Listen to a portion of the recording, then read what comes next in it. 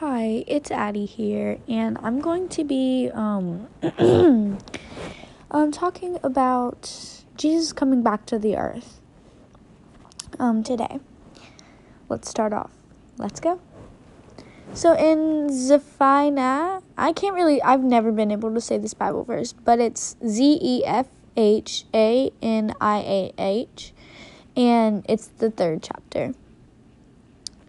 So Zephaniah, I think I just said it. Okay, I think it's Zephaniah 3.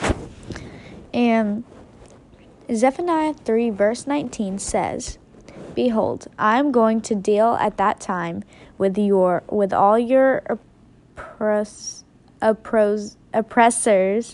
I will save the lame and gather the outcast, and I will turn their shame into praise and renown. In all the earth at that time I will bring you in, even at the time when I gather you together.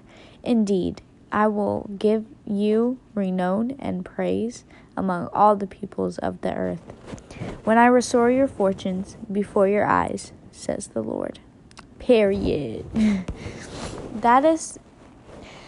Now, you may think of this involved on something else, but have you ever thought about this is related to what he's going to do at the end of the world? Yes, there's an end of the world. But it's not a true ending. Well, it's like, oh my gosh, this is so hard. This is harder than I thought it was going to be. But it's basically like he's putting an end to all of this stuff that people have been, doing. All that stuff. And like, you ever think about, am I ever going to get a chance to grow up? Well, we don't know, honestly.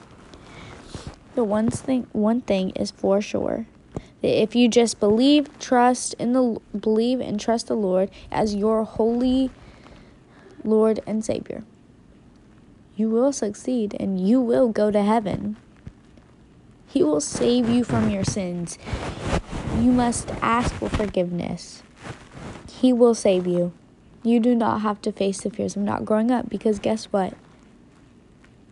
Heaven? Yeah, there's this thing called heaven.